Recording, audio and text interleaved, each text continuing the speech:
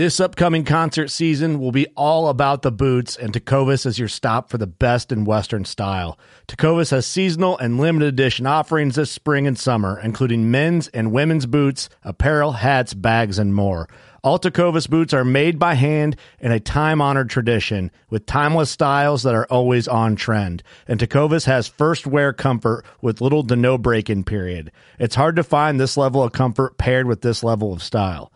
Stop by your local Tecovas store, have a complimentary drink or two, that's WCB style, and shop new styles. The smell of fresh leather and friendly staff are at your service. Many stores even have leather custom branding to make your boots truly personalized. And with regular live music and events, there's no in-store experience like it. If you can't make it into a store, just visit tecovas.com. That's TECOVAS.com. They offer free shipping on all boots, as well as free returns and exchanges, and ship right to your door. Go to tecovas.com and find your new favorite pair of boots today. Boat Trader, America's largest boating marketplace, offering easy financing and over 100,000 boat listings to choose from. Sell, find, and finance new or used boats on America's largest boating marketplace. Visit BoatTrader.com to get started. Working Class Bowhunter podcast starts in 3, 2, 1. I think I left about 4:45. No one honestly really cares. Steve's calling me while I'm holding, getting ready for this deer to stand up. Glad you took this deer out. He doesn't even drive American. See, that deer's exactly what's wrong with this country, right? He doesn't even support local American-made deer-compatible vehicles. That one arrow cost me $33,000. Just aiming too long and just moved a little bit. And it's like, oh no, it fired, crap. I knew as soon as it left, it was just a little high. But he came right out in the field, made a scrape right in the cornfield, started grunting, walked 30 yards, made another scrape. You're listening to the Working Class Bowhunter. That's right. This is the podcast for Billy Joe Lunchbucket, the working man, just like me and you. My name's Travis T-Bone Turner from the Bone Collector. Thank you for tuning in.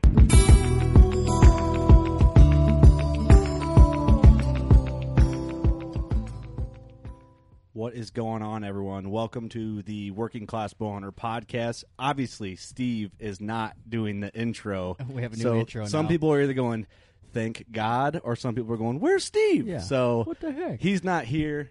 We are in Sherrard, Illinois. Yes, Sherrard, Illinois. Buckatorium. 1600 Buck Slayer Place for everyone that misses that. It's about hunting season, so we hope you're getting ready. And if you don't have a bow sight that picked out yet, or you don't have one in or dialed in yet, check out HHA Sports, single pin sites.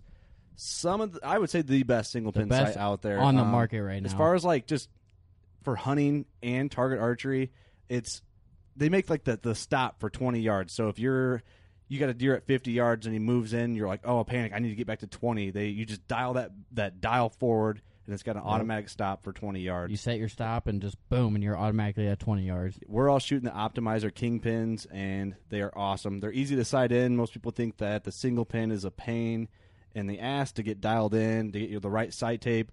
You do 20 and 60, depending on which sight you have, and then you basically subtract the difference, and that gives you a sight tape number.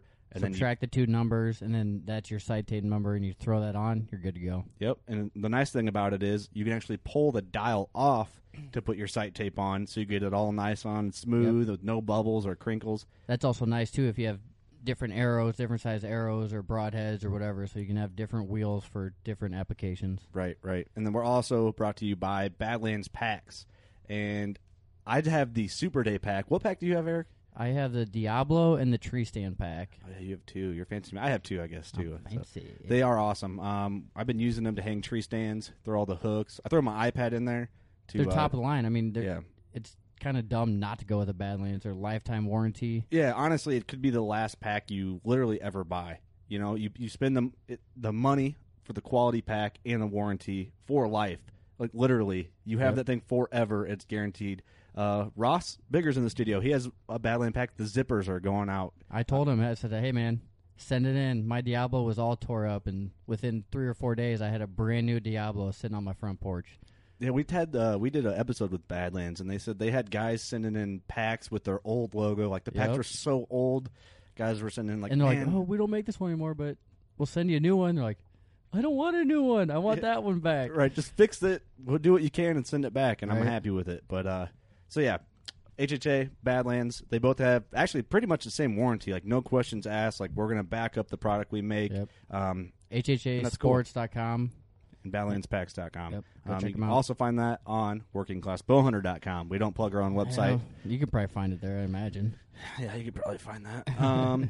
In the studio today, we have my Faja, my father, David Geyer, and AKA Papa Dave. Papa Dave. This Papa is the Dave. first episode you've been on, and we're nearing 100. So sorry it took so long. Well, hello, everybody. So my dad is the climber tree stand legend. The Geyer buck is kind of like a legend buck story in our like friends group and family group and hunting camp group. And so we want to know the story about that. We'll post some pictures of the Geyer buck, and we'll get into the details about the size and score of it. And then also sitting in the studio is Ross Bigger, and we had him on. It'd be 2 episodes ago by the time this one airs. So he came back. He just couldn't get enough, so he came back for more. Thanks for having me back, guys. Oh yeah, anytime. absolutely. So we'll talk. Where should we start, Father? I don't know. Let's talk about what we did today. All right. Well, There we go. today season is nearing, and everyone else should probably be doing the same stuff we're doing, or have it done by now. If you have it done by now, I praise you. Props to you, man. Yeah, you're doing good. So what we did is we've been doing this for the last few weekends, I guess. I was in Brazil, so that took through a 3-week gap in there. But we've been hanging stands, cameras. I'm into the point now where, like, you know, you've been buying stands on Amazon and having them shipped to the house, and I'm like, well, okay, since you bought stands, I'll go pick up a trail camera. Right. And it's a never-ending cycle of just buying stands and sticks and cameras, which is a beautiful thing. So I mean, had to go- you can't complain about that. No, you can't. It's money well spent. Sam doesn't care that I spend all my money on tree stands and cameras either, so that's cool. And Sam's in here with no mic, just grinning at me. Hanging out. But yeah, what we did was, and this is something that a lot of people don't do, and I think we should talk about, is repairing your stands and straps that have been up for a number of years. Absolutely. You know, I mean, it's something you don't think about. It's not something you just hang and forget it until you hear. I've heard a lot of stories of people falling through the podcast. Like, you know, I had a strap. I was on the top stick, and I was getting ready to step into my stand, and the strap broke on my top stick of my Lone Wolf or whatever brand they use, and I fell, and Ryan Greenleaf fell and broke his back. Yeah. I had a And- buddy fall a couple years ago, broke his back and pelvis, and it was a bad deal. His back and pelvis? Yeah. Oh, my God. It's crazy. Well, it's the thing. It's horrifying. You hear those stories, and it's always like you never think it'll happen to you. But then you never know. That's why you every time I get my stand, I check my straps, go over it, you know, take a quick visual look and make sure there's no rips in your straps or anything. Yeah. And I'll even add to that even when you're climbing in at 5 in the morning, squirrels are going crazy in the fall anyway. Right. I've checked straps, been out there and looked at them, Mhm. and then show up and 5 o'clock in the morning, and you're trying to get in, and then all of a sudden a squirrel had chewed on your strap, and it was Oh, yeah. halfway through. Yep. Mhm. They've been tearing them up. I actually backed out of that stand, and that hunt was. We ended up walking to another tree. Got in late, but it's Right. still something to be looking at. Well, that too, Absolutely. and Dad, the stands that we repaired, a lot of them, like we went up to them, and the straps were crazy tight. Well, the tree had grown from one season to another, and one stand that we have to repair, I had one strap that was old, and I didn't take it off. I just threw another strap over it, and the old strap actually had busted.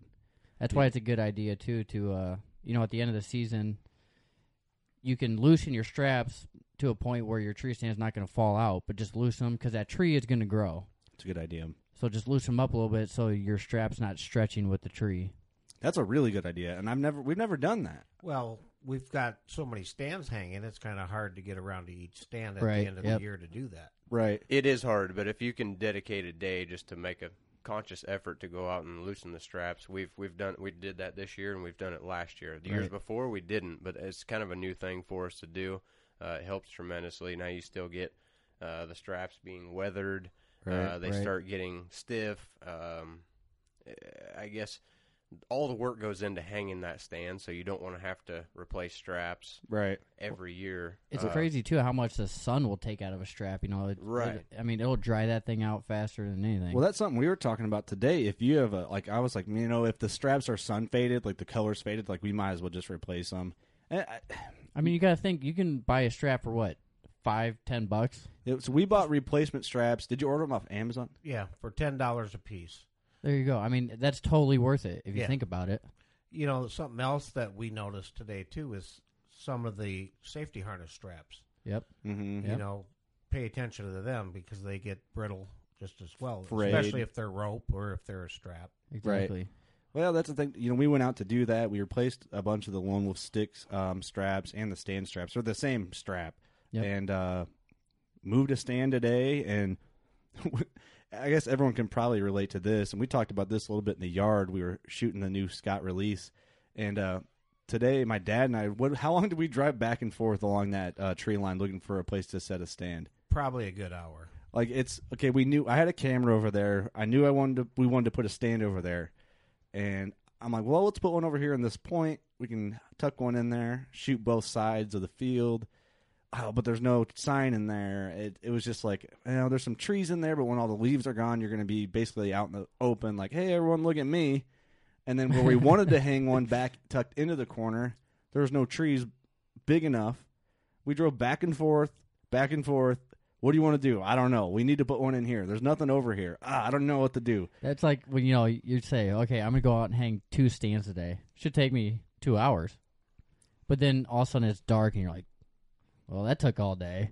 Well, it's just, and this is kind of new property too, so we don't Right. know it like we do our brand other new property. Yeah. It's not kind of. It is brand new, So Yeah, our other property we know well enough that we know exactly where we're going to hang them. This was a little different. You could walk there in the dark and hang a tree stand, Oh, couldn't you? definitely. Yeah, we could almost discuss, like, that tree that goes up when it splits and it's got that little weird bend in it over there? No, not that tree, but the one 2 to the left. That's the one we should put the stand in. And it's like we kind of You're know like, exactly. oh, okay, yeah. But this one, it's like, well, we got to go in and I don't know. I know trees on our property. We've hunted for my whole life pretty much, This is all new. So it's... And the vegetation's really, really thick right now. Oh, that's nuts. what's terrible about this time of the year, and the bugs, and it's hotter and Sadie's out here, Hades or whatever. It's hotter than Sadie's. Today wasn't so Sadie's. bad. No, today was it was a breezy 80 in the timber, which is pretty good, but it's tough. I hate summer just because everything's overgrown in the bugs. If it could be October year round, I'd be cool with it. Yep. But you have to do the shit in the summertime. You have to do it. You have to get it done. There are certain times where, like, there's some stands we know, okay, we're not going to sit it until late October, November. We'll go in with new straps or sticks and just do it as we go up. Right. Sometimes you're probably almost better off that way. Just stay out of there completely. Right. Well, yeah, not that now it would really mess things up No. too bad, but I don't know. A lot of that stuff, we're like, we'll just come in. Like another Lone Wolf we have, we're going to go replace all the straps. We'll just go in and do it as we climb and sit it for the first time, and just it'll be all right. But it's a lot of work, with me traveling for work. And Dad, you live what, an hour, 2 hour, hour and a half, 2 hours away? Yeah, hour and a half away from the hunting property now. Right. So it's just tough to... Well, it's tough to get both of you together and do this at the same time. Yeah. Right. But it's important. I mean, so It if you is. guys are... This is making you think, oh, man, that strap probably could be replaced in my stand. Just do it. Just do it. They're cheap. Go to Menards and get what are they, $7 on sale right now for 4? 4 of them for $6.99. It's perfect. But they're like bright neon orange. They're red. Yeah, well, we bought the Okay, camo ones yeah, because we're we sellouts. paid a little bit more there, Eric. Yeah. I've used red for years. I don't care. Yeah, we did blaze orange last year on a couple of sets, but I don't know. Something to think about. Summertime, that's what's going on. Hunting season's near. Check trail cameras. How many did we check today? 4? I let my other one sit. We had one good buck. One buck that's a great buck. That'll be a shooter this year. Oh, yeah, for sure. Probably 160s as a typical 10, I would say. When do you think I showed you guys that picture? Yep. Except the one brow time's kind of screwed up on it.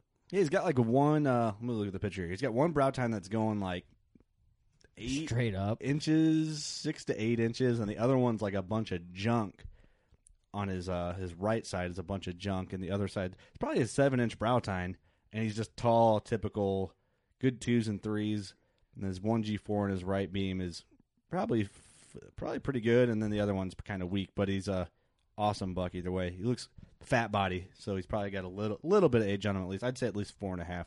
See, that's exciting to see though, especially on a new. Is that on the new property? Yeah. Yeah, Yep. it's actually See, on that's like awesome. the little patch of woods that picture's taken is actually like a 1 acre piece. They love it there. Yeah.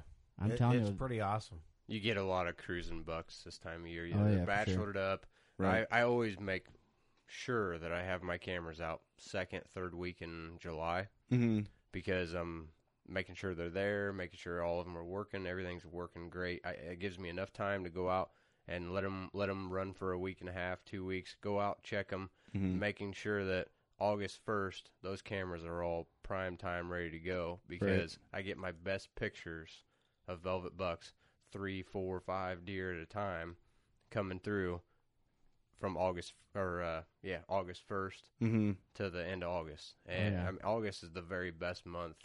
You think so, huh? For me, yeah, absolutely.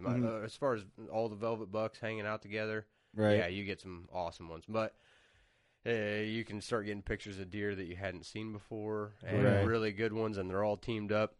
You just got to keep in mind that those deer all disperse. Right. And they all of a sudden you had pictures of him all year right here, and then he disappears. Right. Well, that's Come September 15th, gone. You Velvet's can't find off, him. things change. Yep. Well, the testosterone changes. they're and all everyone- buddy right now, but give it a few weeks and.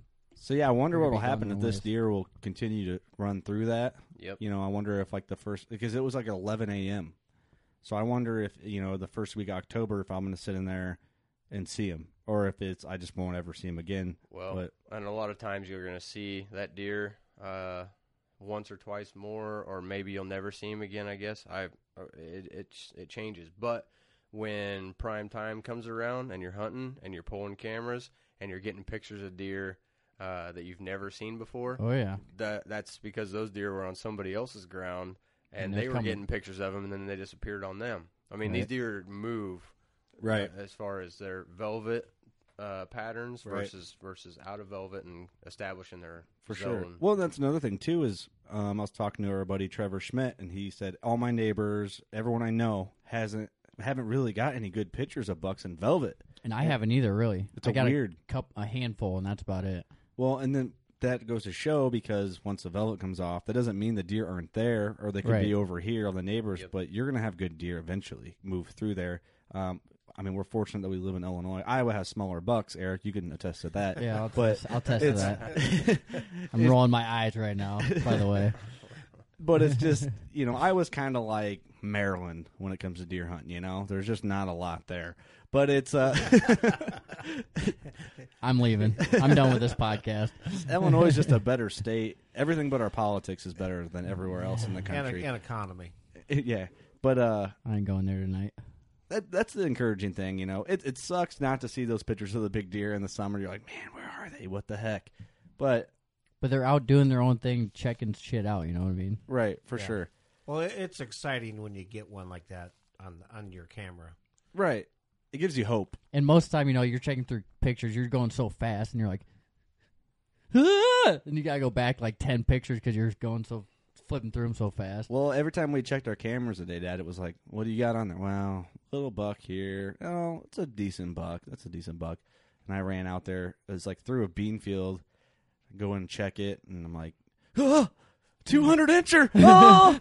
No way, it's not even close to 200 inches, but I'm so used to seeing little guys. I'm like, oh my God. And I'm like, oh, wow, a nice one, finally. And I don't know what it is about this time of year that the big boys start showing up again, but they run such a tight pattern Right. through the hot months of the year. It's crazy. Which it's hot, but it's you know what I mean. It's Right. for some reason year after year they start showing up now. Right. And It's you'll get a big buck that you've not seen, and you've had that camera out all summer long. Yep. And for me, I've gotten burnt out on looking at fawns and does and coons and turkeys and Right. squirrels and everything. Especially So- raccoons, man. Right? Oh, you spend so much time going through those cards, and like we talked last week about, or well, it's been a while since we talked, but whenever we talked about how I run a lot of cameras. I've got a lot of money invested in cameras. 22? I run so many of them because I can tell you after running that many cameras for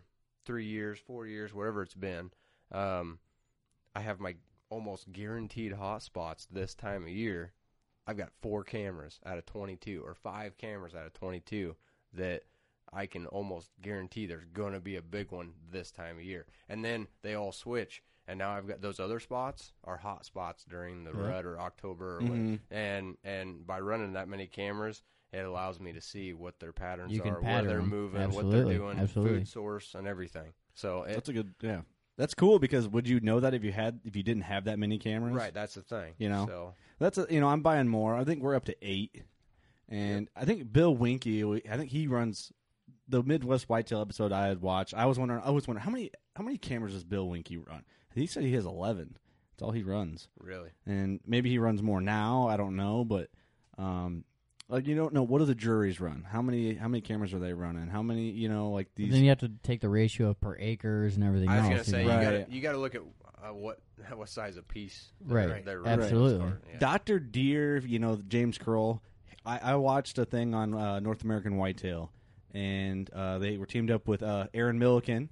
And we know Aaron Milliken from Whitetail Properties, and he said he runs. You only need, not Aaron said this, Dr. Deer said this, 1 camera per 80 acres is what he said to get an accurate deer survey. He said it depends on your property. You could do 1 camera per 50. See, that just sounds insane to me. Yeah, doesn't sound like a lot, really. No, I don't think that's enough. I think you would have more cameras for that 80 acres. Well, it depends on your food sources, water sources, bedding areas, and things like that. Right. For sure. Definitely. And I think that's why now you're starting to see bigger bucks because the beans, they're getting bigger. They're starting to eat the beans. The corn's just getting to where they're going to start eating the corn. That's a good point. To where you weren't seeing them before, now you're starting to see them because everything's getting to where they're starting to hit They need that protein right. source. Absolutely. Right. And you got to think, too, I mean, cameras are out now. And you're seeing that you're going to see that transition from velvet to not velvet. But then you guys also think how many deer are in the corn. They travel through the corn more than anything.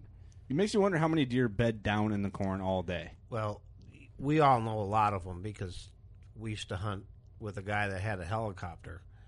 Right. Yeah, that's a good point. And he would see them in the corn all the time that they were just in their bedding. That's true, like that down where the corn's down and stuff like that. Well, let's use that to segue into kind of the Geyer buck. But yeah, we hunted with a guy in hunting camp, had a helicopter, and he would fly in, and he would just be like, "Man, I saw like I don't know how many dead bucks he found with that helicopter. Like we had one year EHD or one of those diseases hit this property that we hunted. He found flying over a lake and saw 2 deer locked together in the middle of the lake that were dead. And you would never see that from land, though. You would never. No, and then he found another pair, but he actually went down there and you could smell the rotting meat. Right. Yeah, a year later, the next year. Yeah. So he has 2 mounted sets of locked bucks. And they're nice deer. Yeah, they're not small deer. No, the first one he found in the lake, one was like a 170-10, and the other one was like a 145, 150-inch 10, just locked together. Mm-hmm. The way didn't they break it down where the lake was between like on this bank of this ridge? They think the deer were locked in, and rolled down the ridge, or something. Yeah, one pulled the other one down the ridge, and they went into the lake and got kicked out into the lake, and it was actually they were frozen in the ice. And they went in there and broke them out of the that's why ice. you could smell that a year later, the next spring. Well, no, that was the one he saw from the helicopter. The one the year later was like November when he found them. So they must have been dead for a week, maybe. So they were ripe. Yeah, they were fresh. These other ones were frozen in the lake. Yeah, and it was off season, I believe, wasn't it? It was either off season or really late season. Late season, like January, like early January, late December. But let's talk about the Geyer buck, Dad, because this deer is gone down as like a legend in our, like I said, in our group.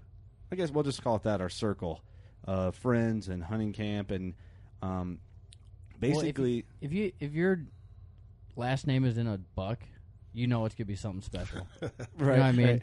If it's called the Geyer buck, you know it's something decent. Well, this deer, let's explain the deer. Let's talk about the deer as itself, and then we'll get into the story because that'll actually because people who don't know what the deer looks like, they'll actually kind of get a picture of it. So it's a mainframe 8-pointer that I think has 15 scoreable points. Yep, 15 scoreable. 15 scoreable points, 20, I'm trying to remember. I wish we had the score sheet. We're so unprepared. 25, 26. I thought it was 28-inch. Greatest spread. I can't remember what it is inside. It's like 24 inside. Maybe it's a little bigger. It's bigger than that. It's insane. The beams are 25 and 26-inch long. I think, 24 and 25. No, they're bigger than 24. Man, we're rough with this. Let's just say this thing is gnarly. It's insane. It's gnarly. Its beams it's are gnarly. huge. It's got 13-inch G2s, 2 drop time kickers off the left G2. It's just got everything. Split brows, big, wide, gapped out 8. If it was a mainframe 10, it'd be well over 200 net. It netted 183 and an 1/8, grossed 191 and 3/8 as an 8-pointer. And pictures do not do this thing justice. Like, I've seen pictures of it for years and never seen it. And then when we came down to hang those deer, I'm like, goo. Yeah, we that put thing it on is the a wall. monster. It's insane. So this is a story. Go ahead and just tell the story. Well, I mean, it could be kind of a long story. Just get into it. We had this property that we hunted, and there were several of us that hunted it. I say several, like maybe 6. And some of us stayed in one place, some of us stayed in another place. We had 2 places that we could kind of camp. One had a cabin, one was just another place. But we wouldn't always communicate exactly where everybody was going to go. So my son and I decided that we were going to start hunting the south side of this property, which was 1,000 acres that nobody was really touching, and it was kind of nobody really knew a whole lot about it at the time. So we started hunting it, and I was like a big climber, tree stand guy back then. I liked to move around. I liked to go where people usually didn't go, kind of scout areas and things like that. Looked for trees when I was on my way, for different wind directions and things like that. And I had already picked out this tree kind of walking back to my other locations over a period of time. And we got up one morning, and it was a strong south wind. And people that all had the fixed stands are like, well, where are we going to sit? Because south wind is weird for November. Yeah. It's like we don't really have good south wind stands. Well, I knew where this tree that I'd spotted, so I actually backpacked my climber in that morning.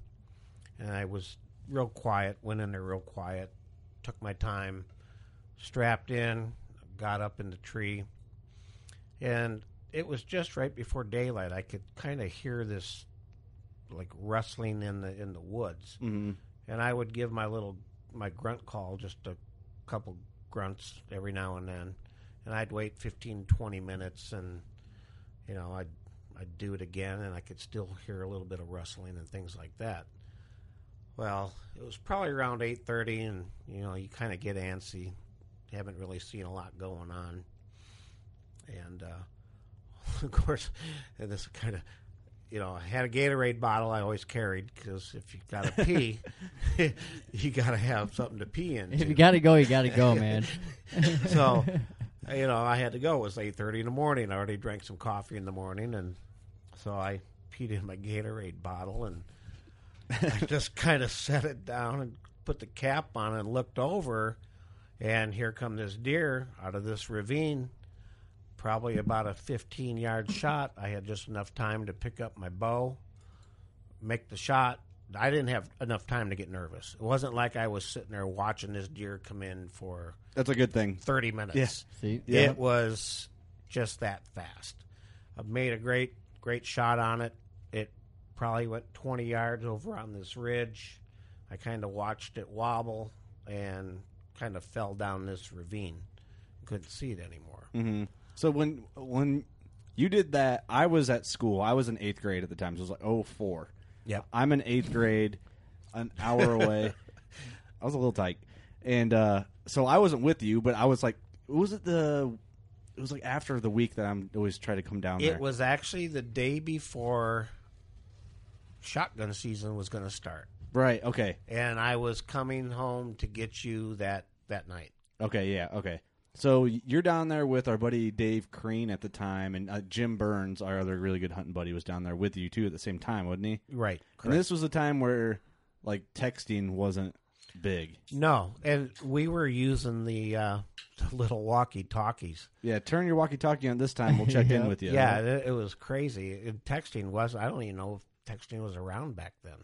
I don't remember it. I mean, you saw the old flip phones and a pager. Well, yeah, you didn't get reception down there either, so it's Right. not like you could just call somebody. So we would like try to have these walkie-talkies, and at certain times we kind of knew that we'll kind of communicate. But yeah, I mean, I ended up getting down out of the tree, and of course, after I shot him, I wasn't nervous. So did you know how deer this big was though when you shot it? I had never seen this deer. I think I saw him a week before chasing the doe, but I don't know if it was actually. And we thought we had a pretty good handle because, of course, we didn't have a lot of trail cameras back then. And this is when they still had the 35 millimeter. Yep. You still have one laying around. I have somewhere. the same one, the only one we had. Never took pictures. Hey, you'd take it in to Jewel. The 1 hour development. Wait and an get hour. it developed, and there would be like nothing. I can't even wait 10 minutes to get back to my truck to look at them. So okay, so you shoot this deer, you see it fall on the ridge, Right, and it actually fell into this valley we used to call the Valley of Death, or I did, because it was basically 80 feet straight down. Yeah, like you could fall and die into it. Yeah, it was that bad. Yeah, it was. It was bad. Well, it fell down at least 12 feet. So instead of trying to drag it up, because I think just before it was field dress, it was probably a 300-pound body. I would say easy, So, easy. I drug it down the hill, got it. I went back and got a hold of my buddy and told him kind of where I was. He knew the property because he'd been out there with us enough times, and had him drive his quad. It was kind of a rough quad ride getting down in there, but it all kind of ran into where you could actually drive down there in one spot. And I stood in front of the deer when he pulled up, and then I just kind of sidestepped when he pulled down there. He couldn't believe it. It's insane. Well, the deer is so gapped out and wide. It's not like a tight rack, normal sized buck. Like, the distance from the G2 to the G3 is like there's a long length of beam in between that. So the beam, it just looks huge and massive. It looks like a crossbreed between a whitetail and a muley, like a big muley and a whitetail. Yeah. That's the best way, and it's real dark chocolate rack. So what? So what do you say? Holy shit! What would anyone? So what did you do? You guys, you loaded it up, and then you guys put it on the 4-wheeler and just drove it back to where everyone was staying. And I wanted to like Jim Burns. Well, Jim was on the north side hunting. Right. So we came back, and we had this place where we stayed. It was called the Lab. It was an old soils testing lab. Right. So we were there, and we were taking some pictures, and Jim came up, and I did the same thing. I kind of stood in front of it. Mm-hmm. And then when he got up there, I kind of moved, and he couldn't believe it. And, Jim'd been out there probably longer than anybody. Oh, yeah. Jim's been hunting out at that property since like late 90s. And he's seen 98, some nice deer I think, out was there. his first year out there. Yeah, he shot a 170-inch buck out there. Real nice deer. Yeah, and he's seen some 200-plus inch deer out there. Just never had an opportunity. Mm-hmm. So did anyone else see this deer prior to this? I believe I saw it a week before. I was in with my bow, a little tyke, and it was out in the middle of a field chasing a doe. Well, Kurt used to sit in a stand that I hung for him and film. Yeah, and we would talk to the other guys about some of the deer that we were seeing, and they're like, "Yeah, whatever." And then we'd play back the film for them. Yeah, it's right here. And right. they couldn't believe it. They're like, "Holy cow, these guys are seeing some big deer." Well, after I shot that buck, I mean, we were the only ones hunting on that one south side property, which I said it was 1,000 acres. It was a huge property. Mm-hmm. But seemed like after that, everybody kind of went over and started hunting that area. Right. And then we were rubbing elbows. It was always good fun. But we had a blast down there. I tell you what, just good camaraderie. You can't beat hunt camp like that. Yeah, we had a unique group of guys in hunting camp every night. It was a blast. I missed I'd always take 1 week off from everything. We always would every year. First or second week in November, bow hunt, all week, just cut up with the boys all week, eat good food. Jim Burns would always bring down like this, just the biggest cooler you've ever seen, as long as our studio table, just packed with goodies. And we're just like... That's the best thing about deer camp is... the camaraderie. Well, hunting and the food. Right. Well, it's... the food... Shooting deer is a bonus to it all. It really is. It just makes you... It makes a story. Right. Well, I remember so I'm at school. It's November. All I want to do, I'm in 8th grade. All I want to be doing is bow hunting. Mom comes in on lunch at school. I'm pretty sure your dad just shot a 15-pointer, and I'm like freaking out. You know what I mean? And you pick me up from school with the thing in the back of the truck. Everyone else probably that doesn't hunt is probably like rednecks. Like, what the hell? Stay away from Curtis Geyer and his father.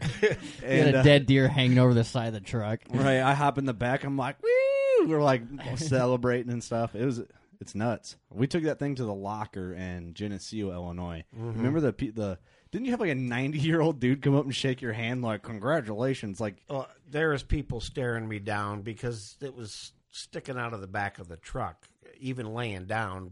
It was probably nuts. 6, 7, 8 inches, right. if not more. But yeah, and the guy from the locker actually took a picture of himself with the deer and had it hanging on his wall. Well, we went to pick up the cape like a few days later, and we walk in, and he had it printed on the wall, right? Said it was the biggest deer he'd ever seen. The deer is unbelievable. It really is. It's just a really unique big deer. Yeah, it's outrageous. And then immediately, the story. Oh, you told the piss bottle story about you peeing in your Gatorade bottle. Yep. And immediately it was like, it's got to be the Geyer piss. It's got to be the Geyer piss. It just got that scent to it. Right. So, I don't know. It just, that, and then you killed like a 160-inch 10 the year after, and people were just like, what the hell, man? Might as well bottle that stuff up and sell it like it's I had, $2.69. I don't know, probably 8 years in a row there that I shot a pretty nice buck. You're on a streak. You're on a winning streak. I went on a slump there. We kind of go back and forth. Yeah. But you guys trade off every 8 years or what? Hopefully not every 8 years. Not that long. We can do every other. I'm due. I didn't shoot a buck last year.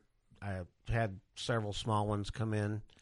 I had one buck that I kept seeing, but he wouldn't give me, he was 70 yards, 80 yards out all the time. It's just how it happens sometimes. It just doesn't. Sometimes the stars don't align, and you don't get a shot or a chance at one. Well, that's like saying, he says 1,000 acres, and he was one guy in there. That's a perfect example of at the right place at the right time. Right. Well, a lot of it is, too. It's scouting. It's knowing the property. It's doing your homework. Knowing your wind. Yeah. Yep. And a lot of it is, too, you said, with a climber. That makes a big difference. It wasn't a ladder stand that was in there, and guys walked into that ladder stand all the time and hunted it. Oh, the wind might be all right. Hopefully, I'll chance it. You can't do that stuff. No, and you want to know something? There's something to that, and I'm definitely going to start hunting a climber again because Right. I had more luck with that climber going into places, and maybe the first or second time I'd been in there and actually shooting a big deer. Right. Rather than going to a fixed stand that was there all the time. Right. No, you are the climber king. I will say that. And then what's funny about it is, it's like didn't you get that climber on sale at Walmart for like $40? Yeah, it was like just after season, and it was. It's like a river's edge. It was. It was a great climber, though. You wore that thing out. I wonder if you could get replacement like the straps and all. Do you still have it? I actually left it hanging on a tree in Wisconsin. You did? Yes. But I know Ray, the guy that we used to hunt with, has a brand new one. Just like it. That I'm trying to talk him into selling me. That is your good luck charm for 2016. You have to get that stand. I didn't know you left it in Wisconsin up there. Yeah, I left it up there on a tree. No, you gotta go get it. The straps were worn out on it. I mean, I literally taped them up.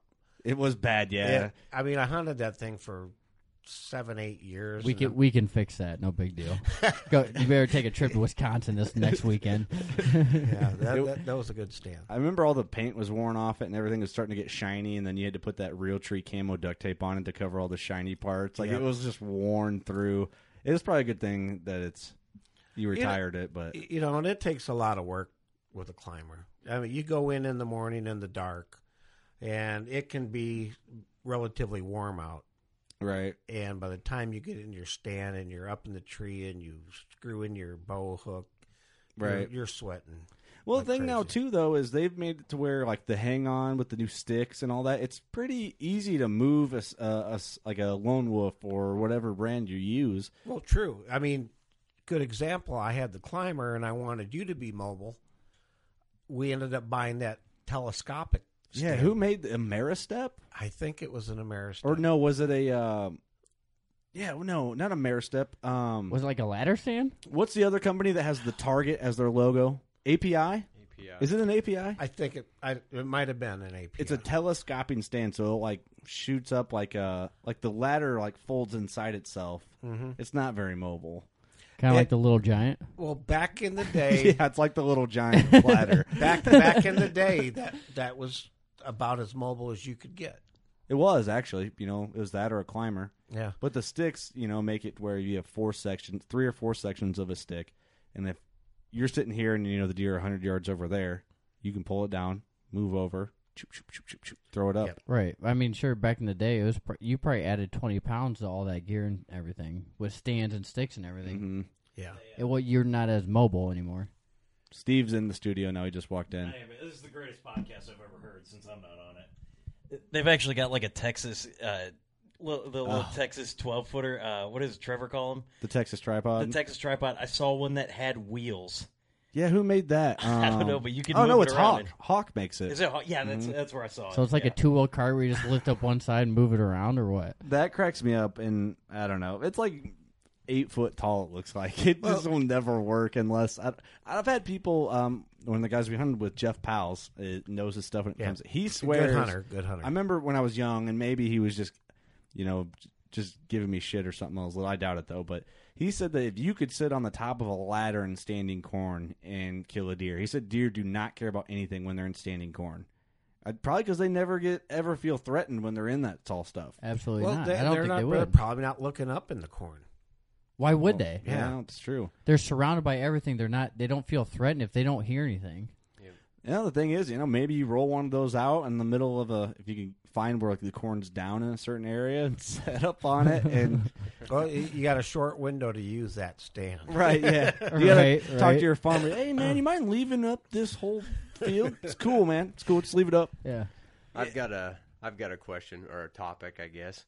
Are there bigger deer nowadays than there was 20 years ago? Or are there more hunters in the woods and big deer are getting killed that you're starting to see them? See, that could go both ways, I think. That's a great, tricky question. That's deep. Well, That is 20 deep. years ago, I really wasn't a big deer hunter. I was mostly small game. There weren't as many deer around, but people were shooting some big bucks in certain areas. I think now you got more deer management going on. Yep. So I Right. think you're seeing more deer on properties that people are managing. That's the beautiful thing, probably, of like hunting shows, because hunting shows have made the general public more educated and aware. Like, man, these guys are creating these big deer because they're putting in food plots, they're being selective. I think that has a big role, and now everyone's on a pro staff. All of a sudden, so that makes it for like everyone is like trying to kill bigger deer, but you also see the James Jordan buck that was shot in like what the 50s, the 40s or something, Right. And you see the what is it? The Milo Hansen buck from Saskatchewan was shot in like 1990.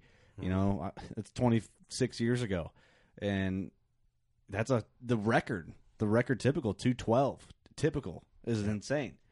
But that could just be a fluke. I mean, maybe if you averaged it out, like, now is there more 150-inch bucks across the board than there was 20 years ago? Probably. I think possibly. I think I'd say probably. Population-wise, there's more deer. And Right. and I think if you've got your neighbors doing deer management Right. and their neighbors doing deer management, you're going to see bigger deer. Maybe not the biggest, but I think there's bigger Right. deer being shot all the time. Right. Well, it takes super freak genetics and rare cases of the alignment of super freak genetics and the correct age to create a 212-inch typical deer. Just because you get a buck from Illinois that has prime genetics and you get him to where he can be, we'll just say grow him up his whole life. He never gets hunted. He lives to be 12 or whatever, something insane. At his peak growth, he might not break 135. It just depends on that deer's genetics, Absolutely. If that deer, will probably get big. 150, I think, is a great buck across the board at no matter what. I'll shoot 150 every year if I could. Yeah. But I wouldn't pass one. Some people do. It depends, though. If you have a 3-year-old 150 and your neighbors are on the same management plan and your property's good and you have a better chance of seeing that buck next year, you can turn into like a 170 in a couple of years. And that's let him go. That's different. Well, totally... Jim, our buddy Jim, he passes up on 150 deer all the time. All the time. Because he's got so many nice deer hanging on the wall that he's like, well, if I'm not going to mount it, if it's not bigger than what I got hanging on the wall. I'll be selective. Yeah. But we're big meat eaters. We eat a lot of does. We kill a lot of does every year. Right. Where he wasn't really into the meat like as much as we were. Yeah. Well, he didn't depend on the meat as we really enjoy it and depend on it. Well, doe management is another good thing too.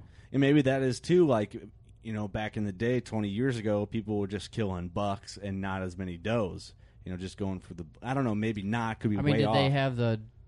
I wasn't hunting 20 years ago, obviously, but did they have the doe tags and the antlerless tags and everything? I doubt the late season antlerless. I doubt that. Yeah, it was a different ball game. We could get. That's what I mean. I think it's more manageable by the DNR now too. Well, that too. Conservation's just evolved to. It's more fine tuned, I think, now versus what it was then. Which I think it has to be because of there's so many hunters hitting the woods. For sure. Absolutely. There's a boatload. You can't have a free for all. And it's cutthroat as far as property and hunting rights to a place because you got a ton of guys trying to hit that one spot. So everyone's on a pro staff. We got to remember. I'm just joking when I say that, but it's just everybody's. It's an inside joke here. Yeah, everyone knows, the listeners know, but it's a good fun. It's a good topic to bring up. But. Though, I have an uncle that started hunting back in the early '60s, deer hunting.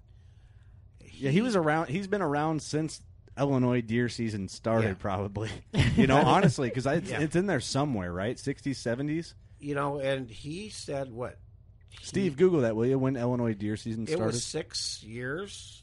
He went without shooting a deer because the population just wasn't up, or even seeing one, right? Yeah, and he's shot over 200 some deer by now. Yeah, we were just talking about this before the podcast. Yep. We need to get him on episode. Yeah, he's a great guy. But the population wasn't like it is now, not at least around this area. So it's a little bit different. Now they say a good population for deer, average square mile, is 35 deer per square mile.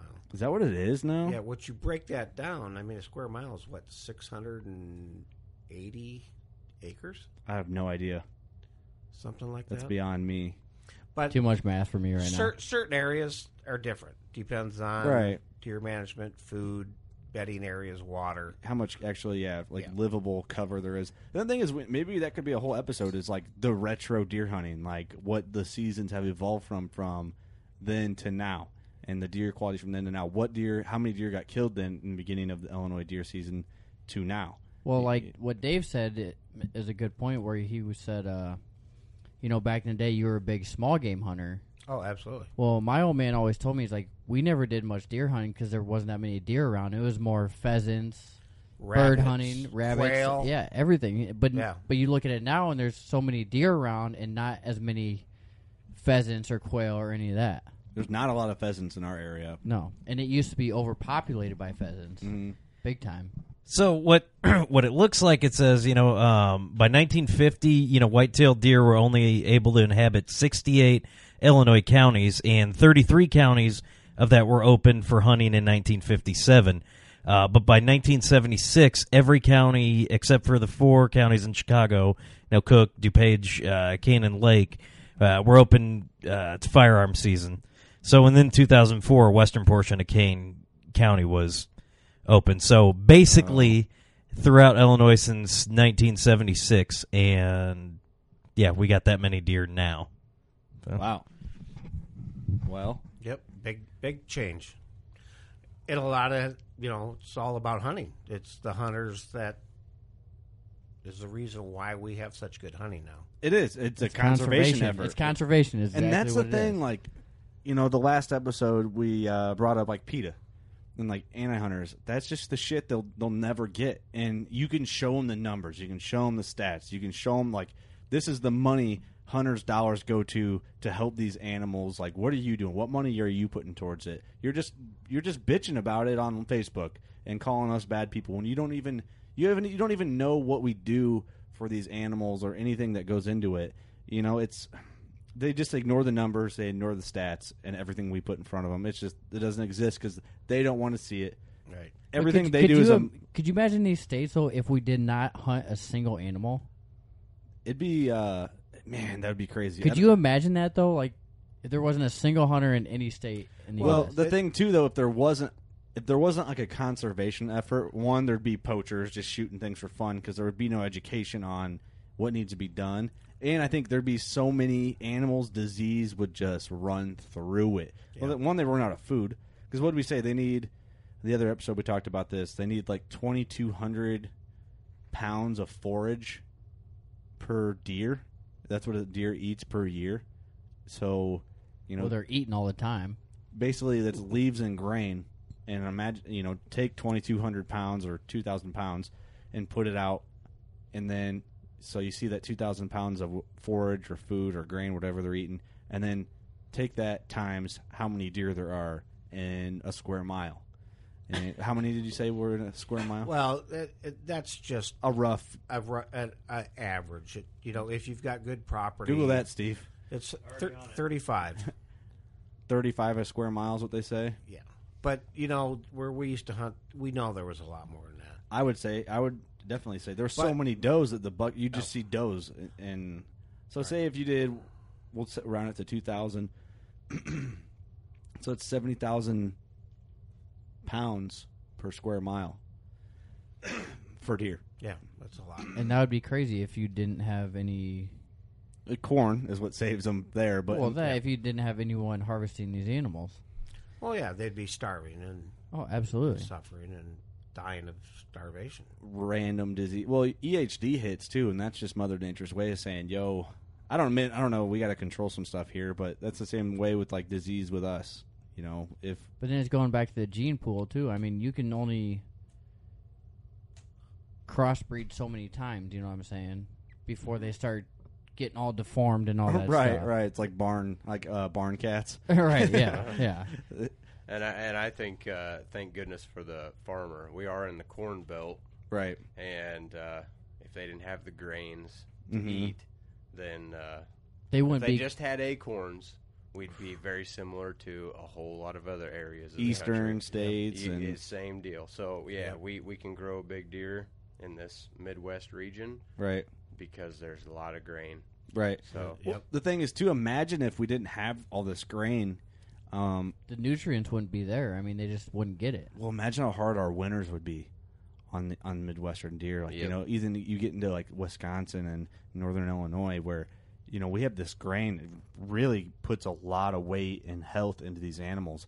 And you take all that away and imagine putting them through sometimes with the wind chill, it's like -20, in February, late January. That is got to be brutal on these animals, man. Well, I mean, just looking at deer in the wintertime here, they look healthy.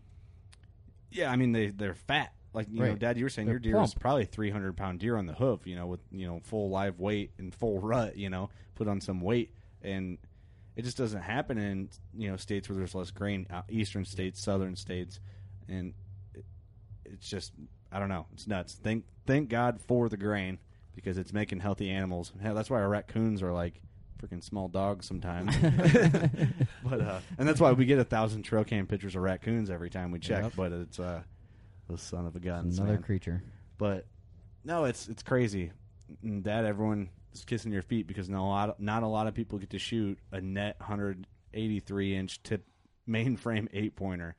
It's nuts. That's the record for that property too, by the way. Yeah, still it stands. is. As far as we know. As far as we know.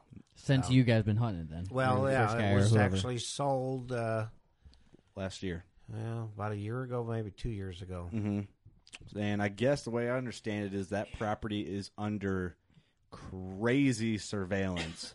Like, these guys have trail cameras on the county road that divided that property, and they're all cell phone cameras, and they know, like, if you drive up and down that road too many times, someone's getting a phone call because they're just on it all the time. Every camera they have is a cellular. It's just nuts. But it's, I guess it's crazy. But the way I understand is they're not shooting anything under, like, 160. They're like, we're 200-inch deer only. Is the way they're trying to make that property, and it'll take a few years, but you can do it. It can take forever, but, though. You know something? When we were Not out really. there, nobody. Not was every deer is shooting. guaranteed to make 200 inches. No, they're not. No, but- you just weed them out. Hey, they can call me. I'll come shoot all their 170s for Hell them. yeah. Any day of the week. Yeah, you know, we just took a couple coal bucks. Yeah, they were net like 173. It's cool, though. We only take the Cole, Boone, and Crockett's off the property, you know? Well, that property made them. It did. It definitely did. But, you know, it's all good things. What do they say? Every good thing's got to come to an end. Yeah, we kind of knew it was going to happen eventually. Yes, sir. So, Eric's out going to wet his diaper. We're all in here. We appreciate you telling your story, Dad. It took almost 100 episodes to have you on. So thank you for being my dad and killing big deer and teaching me everything you got to learn. You know, that's kind of funny. You know, I taught you when you were younger. Now you're kind of teaching me.